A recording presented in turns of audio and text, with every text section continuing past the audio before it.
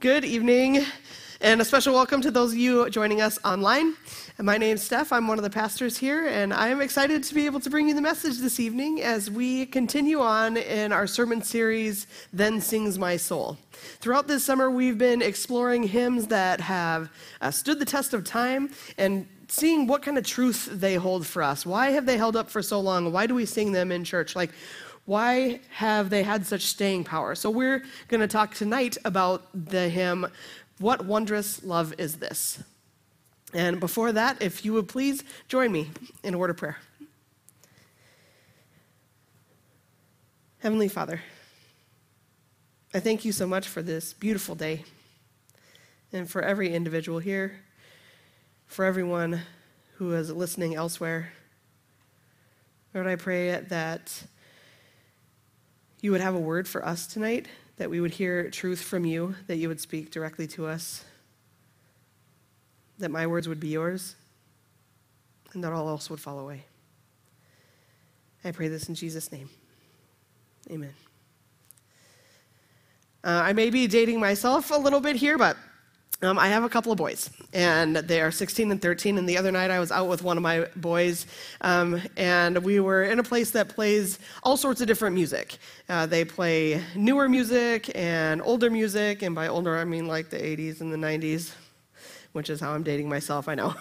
But so they were playing music that I recognized from when I was growing up, and then they were playing music from now and everywhere in between. So as I was listening to one of the songs, I thought in the beginning of the song, I was like, oh, I recognize this. This is my music. And then different lyrics started happening and all the beats and everything. And I was like, wait, this is not my music. Wait a minute, what song is this? And then I couldn't remember what song it was that I thought it was in the beginning. And I was like reaching back and trying so hard to figure out what it was, because as a Gen X child, I felt, as I was growing up, that I always needed to be able to somehow pull it out of the Rolodex. Like, what song is this? I mean, I understand that I have a phone and technology at my service at the moment, and I could have just like Shazammed it and been like, what song is this? And I could have looked it up and figured out what was sampled in it, and then I would have known all the things. But I felt like I was potentially being a failure to my generation if I couldn't figure it out on my own. And the harder I tried, the further and further away the answer got. Like, it was just out of reach. I wanted to know so badly, and it just felt just beyond reach. Eventually, I did sit down, and I had stopped thinking about it. And of course, once I stopped struggling so hard for it, the answer popped right into my head. And I feel like that sort of describes my relationship with God sometimes.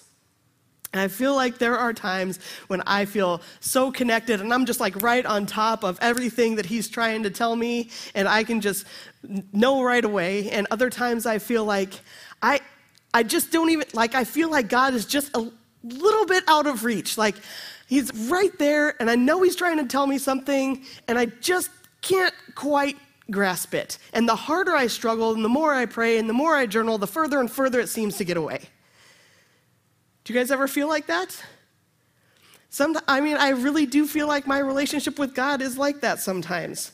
Like, if I'm not putting the maximum effort in, if I'm not in prayer and I'm not hearing from God, there has got to be something that I am just doing wrong. And if I just try harder, it will happen. Whatever it is that I'm hoping will happen. Does that ever happen to you? I don't think I'm alone here. I feel like sometimes my relationship with God is just out of reach. Like, it is right there and just can't grasp it. If you're like me and you feel this, you're not alone. There is comfort in this. Just like that sampled song that I was talking about a minute ago was passed from generation to generation, this problem of like crying out to God even and him not feeling close or you not feeling like you're being answered, this problem has gone from generation to generation. And the hymn that we're going to talk about tonight has gone from generation to generation. So that is what we're talking about today. The hymn we're talking about is What Wondrous Love Is This? So it's often, if you haven't heard it before, it's sort of a sad-ish song. It is one of the only songs that we do this whole summer that's in a minor key, and you'll see it has got this sort of almost melancholy feel to it. And we'll talk about some of the lyrics during this message here, and then we'll sing the hymn afterwards. But it's characterized by this emotional and contemplative tone that it has. But it resonates with believers and people who are seeking to have this deeper faith and this deeper, closer relationship with God. It's a traditional folk hymn, but it's got sort of a mysterious background. Nobody really knows where the lyrics came from or where it started. They know it started in the 19th century, and then it's been passed down from generation to generation, and it has become a beloved hymn. But it does have this somber feel. But it's also this beautiful celebration of God's love and of praise. I think this minor key, it being written in this sort of a sad tone, I think it was written from the valley. Do you know what I mean by that? Like in a place where it feels sort of dark and you're really trying to find God, but you can't quite find him. But you decide anyways that you're going to praise in the valley. The beginning of the song says, "What wondrous love is this, oh my soul, oh my soul." It's almost like whoever wrote the lyrics was writing from such a sad place, and they're contemplating the wondrous love of God, and then just trying to be like, but my soul, why does my soul not feel the wondrous love of God? But then still contemplating the vastness of it. So this song also gives praise from the valley. It talks of God's wondrous love. It talks of Jesus' sacrifice, and it talks of humanity's redemption. And those themes, even though they were written back in the 19th century, and we're going to see them in the Psalms today, those still ring true. It's a song full of wonder and love and sacrifice and redemption. But why is it so sad? I think maybe it's so sad because sometimes we don't feel God. And I say the word feel specifically because we could know God's character, but sometimes we don't always feel it. We might feel far from God. If you've ever felt far from God, though, you're not alone. The psalmist today, as we heard, he cried out to God. Let's read it again. So this is a psalm that David wrote, and it's Psalm 22, and I'm going to start right in verse 1. And it says, my God, why have you forsaken me? Why are you so far from saving me? So far from my cries of anguish? So even though the psalmist is feeling abandoned in this moment, he's crying out, my God, why have you forsaken me? Why do you feel so far? He's crying out. Even though he feels abandoned, he has these great expectations. Because in the next verse, he says, my God, I cry out by day, but you do not answer. By night, but I find no rest. He does, though, have great expectations that he is part of God's covenant people, and God's covenant promises will be kept for him. He says so right in verse 3. He says, yet you are enthroned as the Holy One. You are the one Israel praises. So in the first verses, David is crying out. He is crying out, but God is silent. He says, I cry out by day, I cry out by night, still I have no rest, still I'm not hearing from you. Why are you so silent? But then he says, but you're enthroned as the Holy One, and you're the one that Israel praises. It's almost like he's wrestling with himself. He's trying to remind himself of who God is, and he's trying to remind himself that God is trustworthy. And then he goes on to say, In you our ancestors put their trust, God. They trusted you, and you delivered them. To you they cried out, and they were saved. In you they trusted, and they were not put to shame. So he says, history tells me, my ancestors say that, God, you are loyal. I'm crying out to you, but I know that you are loyal and you are able to save. But this is personal now, right? Because David is crying specifically to God. He's saying, look, I know you're loyal. I know you saved Israel. I know you saved my ancestors. I know all of these things. Why aren't you saving me? These were the promises that you gave my people. These are the promises you gave Jacob and Israel, and you kept your promises. But they're promises for me too. Why aren't you keeping your promises, God? Why don't I feel it? He is crying out to God, and this is so actually reassuring to me that he is crying out to God. David is known as a man after God's own heart. And if David is feeling a little bit far from God, and he's praying day and night, and he's still not hearing, and God is being quiet, even though he's a man after God's own heart, to me that says, so that means I can take my cries to God too? Because God, we know, keeps his promises, even when you don't feel it. We have to have faith, though, that God will keep his promises. And David shows in his writings that he does have faith. He goes on in the psalm to praise God and to believe in his promises. He doesn't leave us in this crying place. David's faith and the faith of his ancestors are the same, but their experiences are far different. So David continues to cry out. God delivered his people, but the psalmist, David, is still feeling abandoned. So we've got this urgent prayer of David met with silence. And they're both contrary to what we know of God's character and what the experience of previous generations has been. David is still crying out. Why? Why are you so quiet? Why are you so far away? Have you ever had a moment like that? I have. This last 5 years, I was on a seminary journey. So I was working toward becoming a pastor. And within that 5 years, I had about a 9-month period where even though I felt I was doing everything I was supposed to be doing, I was still praying, I was still doing devotions, I was still writing messages, I was still teaching here, I was still leading youth, I was still doing everything that I felt God was calling me to do, and he just felt far away. And I had this feeling that if I continued to just do more, if I just do more, and if I pray more, and if I work harder, then this feeling will go away, and I'll feel closer to God. I won't feel like there's a separation. I'll hear something from him now. He won't be so quiet.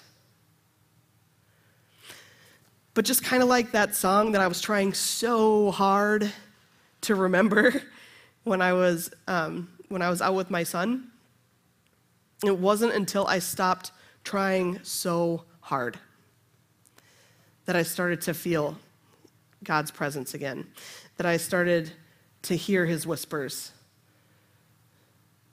It was when I walked more by faith than by feeling that I started to be closer to him. But that was it. That was the lesson. I needed to walk more by faith than by feeling. And I think that we walk by feeling a lot. We go with the flow a lot of the times, right? We do what we feel is right. We have a gut feeling about something and we go with it. We feel things and we think that those feelings should lead us to where we're supposed to go. But we should be walking by faith, not by feeling, even and especially when God feels far away. We have to walk by faith. Have you ever been walking in the dark? Okay, so I am usually the last one to bed in my house, and I've got the 2 boys and my husband and a dog, and there's like a routine I go through at the end of the night, right? Everybody's already in bed, and I have to go make sure that the doors are locked, so I go lock the back door, and I go make sure that the garage is closed, and then I'm walking through, get the dog a treat, because he's coming to bed, and I'm walking around in the dark the other night, and I'm like, oh, the front door is unlocked. So I walk over to the front door, and it's dark, but I know my way, right? I walk around in the darkness in my house all the time, not a problem, and then I tripped over someone to remain nameless's shoes that were laying in the middle of the floor. But I tripped. I'm used to walking around in the darkness in my house. And it wasn't until I tripped that I knew I needed to turn the lights on. And I think this happens in our faith life too. Sometimes when we feel far from God, it's because we just needed a little trip to know that we needed to turn the lights back on. We get used to walking around in the dark.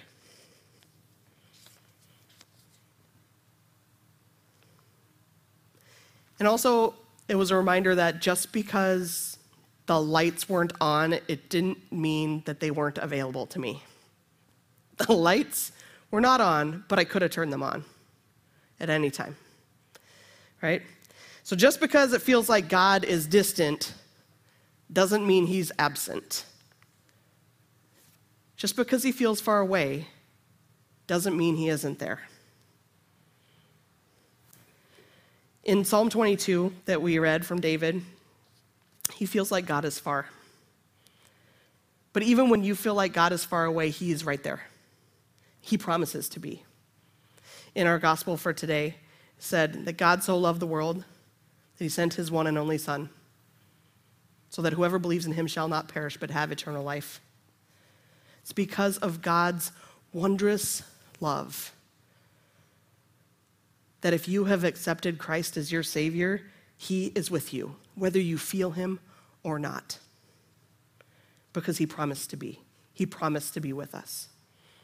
God loves you so much, he didn't just look down from heaven and shout at us from there. No, he came down to earth in the person of Jesus to love us, to lead us, to die for us, even while we were still sinners, and to forgive our sins, to defeat the grave, to rise on the 3rd day. And even after that, that wasn't close enough. Just coming down to earth as a person was not close enough. No. God wants to be so close that after Jesus ascended, he sent the Holy Spirit to live in our hearts. You cannot get closer than that. God lives in us. It's because of his wondrous love that we get that opportunity for him to do that. What kind of love is that? That when we were sinking down and drowning in sin, God would lay aside his crown. These are words from the hymn we're going to sing. He would bear our soul's curse, come to die for us, so that we might have the promise of eternal life. Sometimes I feel like God's wondrous love puts us in a holding pattern. And forgive me for the pilots in the room for this analogy. But I was on a plane at one point, and I noticed, we were in the clouds, and then we were in the sun, and then we were in the clouds, and then we were in the sun, and, we had not started our descent. We were literally going in circles. We were in a holding pattern. And every once in a while, I could see that there were planes moving below me. I could see that there were planes moving above me, and we were right in the middle, just in a holding pattern. I felt like that when I was in my waiting period during that quiet time when I was in seminary. I felt like I was in a holding pattern. I could see things moving around me. I was trying to pay attention to what if I was the pilot, I'm sure the pilot was in connection with the tower, right? But I didn't really know what was going on. I was just supposed to be obedient and sit in my seat. That was my job. I couldn't make the plane go anywhere any faster if I just wanted it to. I was in a holding pattern.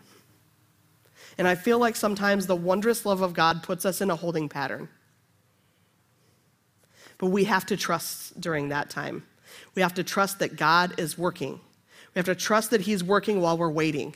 We have to trust that if we do what we are supposed to do, which is be in his word, which is go to worship, be in conversation, be in prayer, take obedient steps that you know he's asking of you, we have to trust that we're walking by faith, despite what we're feeling in that moment, because that's our job. Our job is to walk by faith and to remember that he is walking with us. So what does that look like to walk by faith? Because there's so much noise around us, right? Especially this time of year, like Anna was talking about, there is so much because we're switching from, we switched from like baseball to football or cross country or whatever your fall sport is. If you got kids, we're switching from summer mode and lake mode to like ramping up towards school starting. We're moving kids to college. We're taking kids to their first time at preschool. We're taking kids to their first time at kindergarten. We are becoming empty nesters. Like we are doing all of these transition things right now in this year. People, even if you pay attention, change jobs a lot this time of year. If you ever noticed, I used to work in fast food, and I would notice people change jobs a lot of the time around this time of year because people are almost waiting. They're waiting for what comes next. And what comes next is being obedient in this moment. This year we're going to talk about in youth programming how God's word is a lamp for our feet and a light to our path. And a prayer during the waiting can just be for God to light the next step. If you can't see the whole path, just pray for God to light the next step. But there's so much noise around us, we can barely hear anything. So what can you do? What can you do to get away from the noise? It's different for everybody, right? You could go hiking, you could listen to music, you could be in a conversation with someone, you could meditate, you could journal, you could be in prayer, you could exercise. So many things compete for our attention. What puts you in a place where you can actually hear God? Maybe that is the next thing that you could do. But whatever's right for you can get you from a place of relying on your feelings and switching to faith, and refocus you on God's character and his promises for you. Because what if we all focused on his character instead of what we're feeling right now, whatever that is? Because God sent his son to save us so that generations of believers would be marked with the cross of Christ, would be sealed by the Holy Spirit, would share in his promises for eternity. So whatever season you feel your relationship with God is in, be reassured that God was and is and always will be the same powerful, holy, loving, merciful, mighty God. His character remains steadfast. And whether you feel it or not, his wondrous love is going with you. Amen. Let's pray. Heavenly Father, I thank you so much for your love, for your guidance, for moments of rest.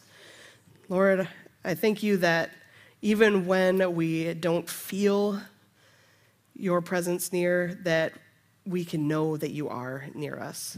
Thank you for going with us. Thank you for being constant. Thank you for loving us. And Lord, I pray you allow us to ponder your wondrous love. In Jesus' name, amen.